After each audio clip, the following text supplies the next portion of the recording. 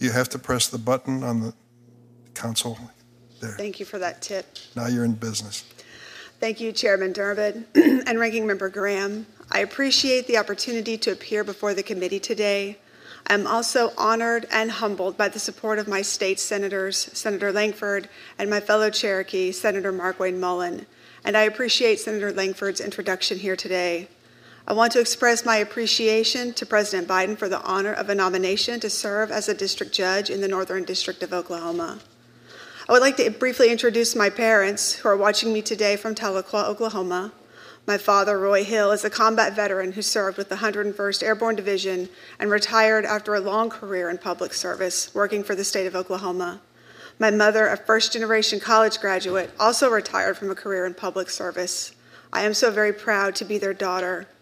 I must also express gratitude for my son, Landon, a college sophomore at Northeastern State University, who is today in Tahlequah keeping an eye on his grandparents, who are hopefully also keeping an eye on him.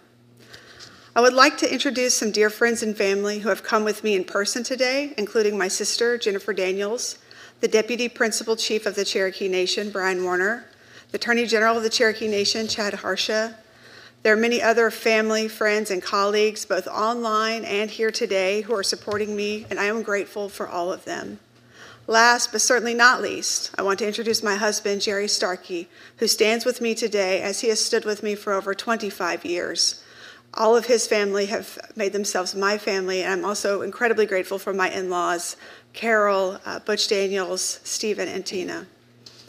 In closing, I'd like to also take a moment to honor the continuing career of Judge Claire Egan, who assumed senior status in the Northern District of Oklahoma in 2022.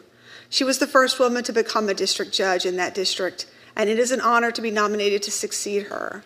I want to thank her for illuminating a path into the federal judiciary for women in the Northern District. Thank you. Thank you, Ms. Hill. Mr. Russell.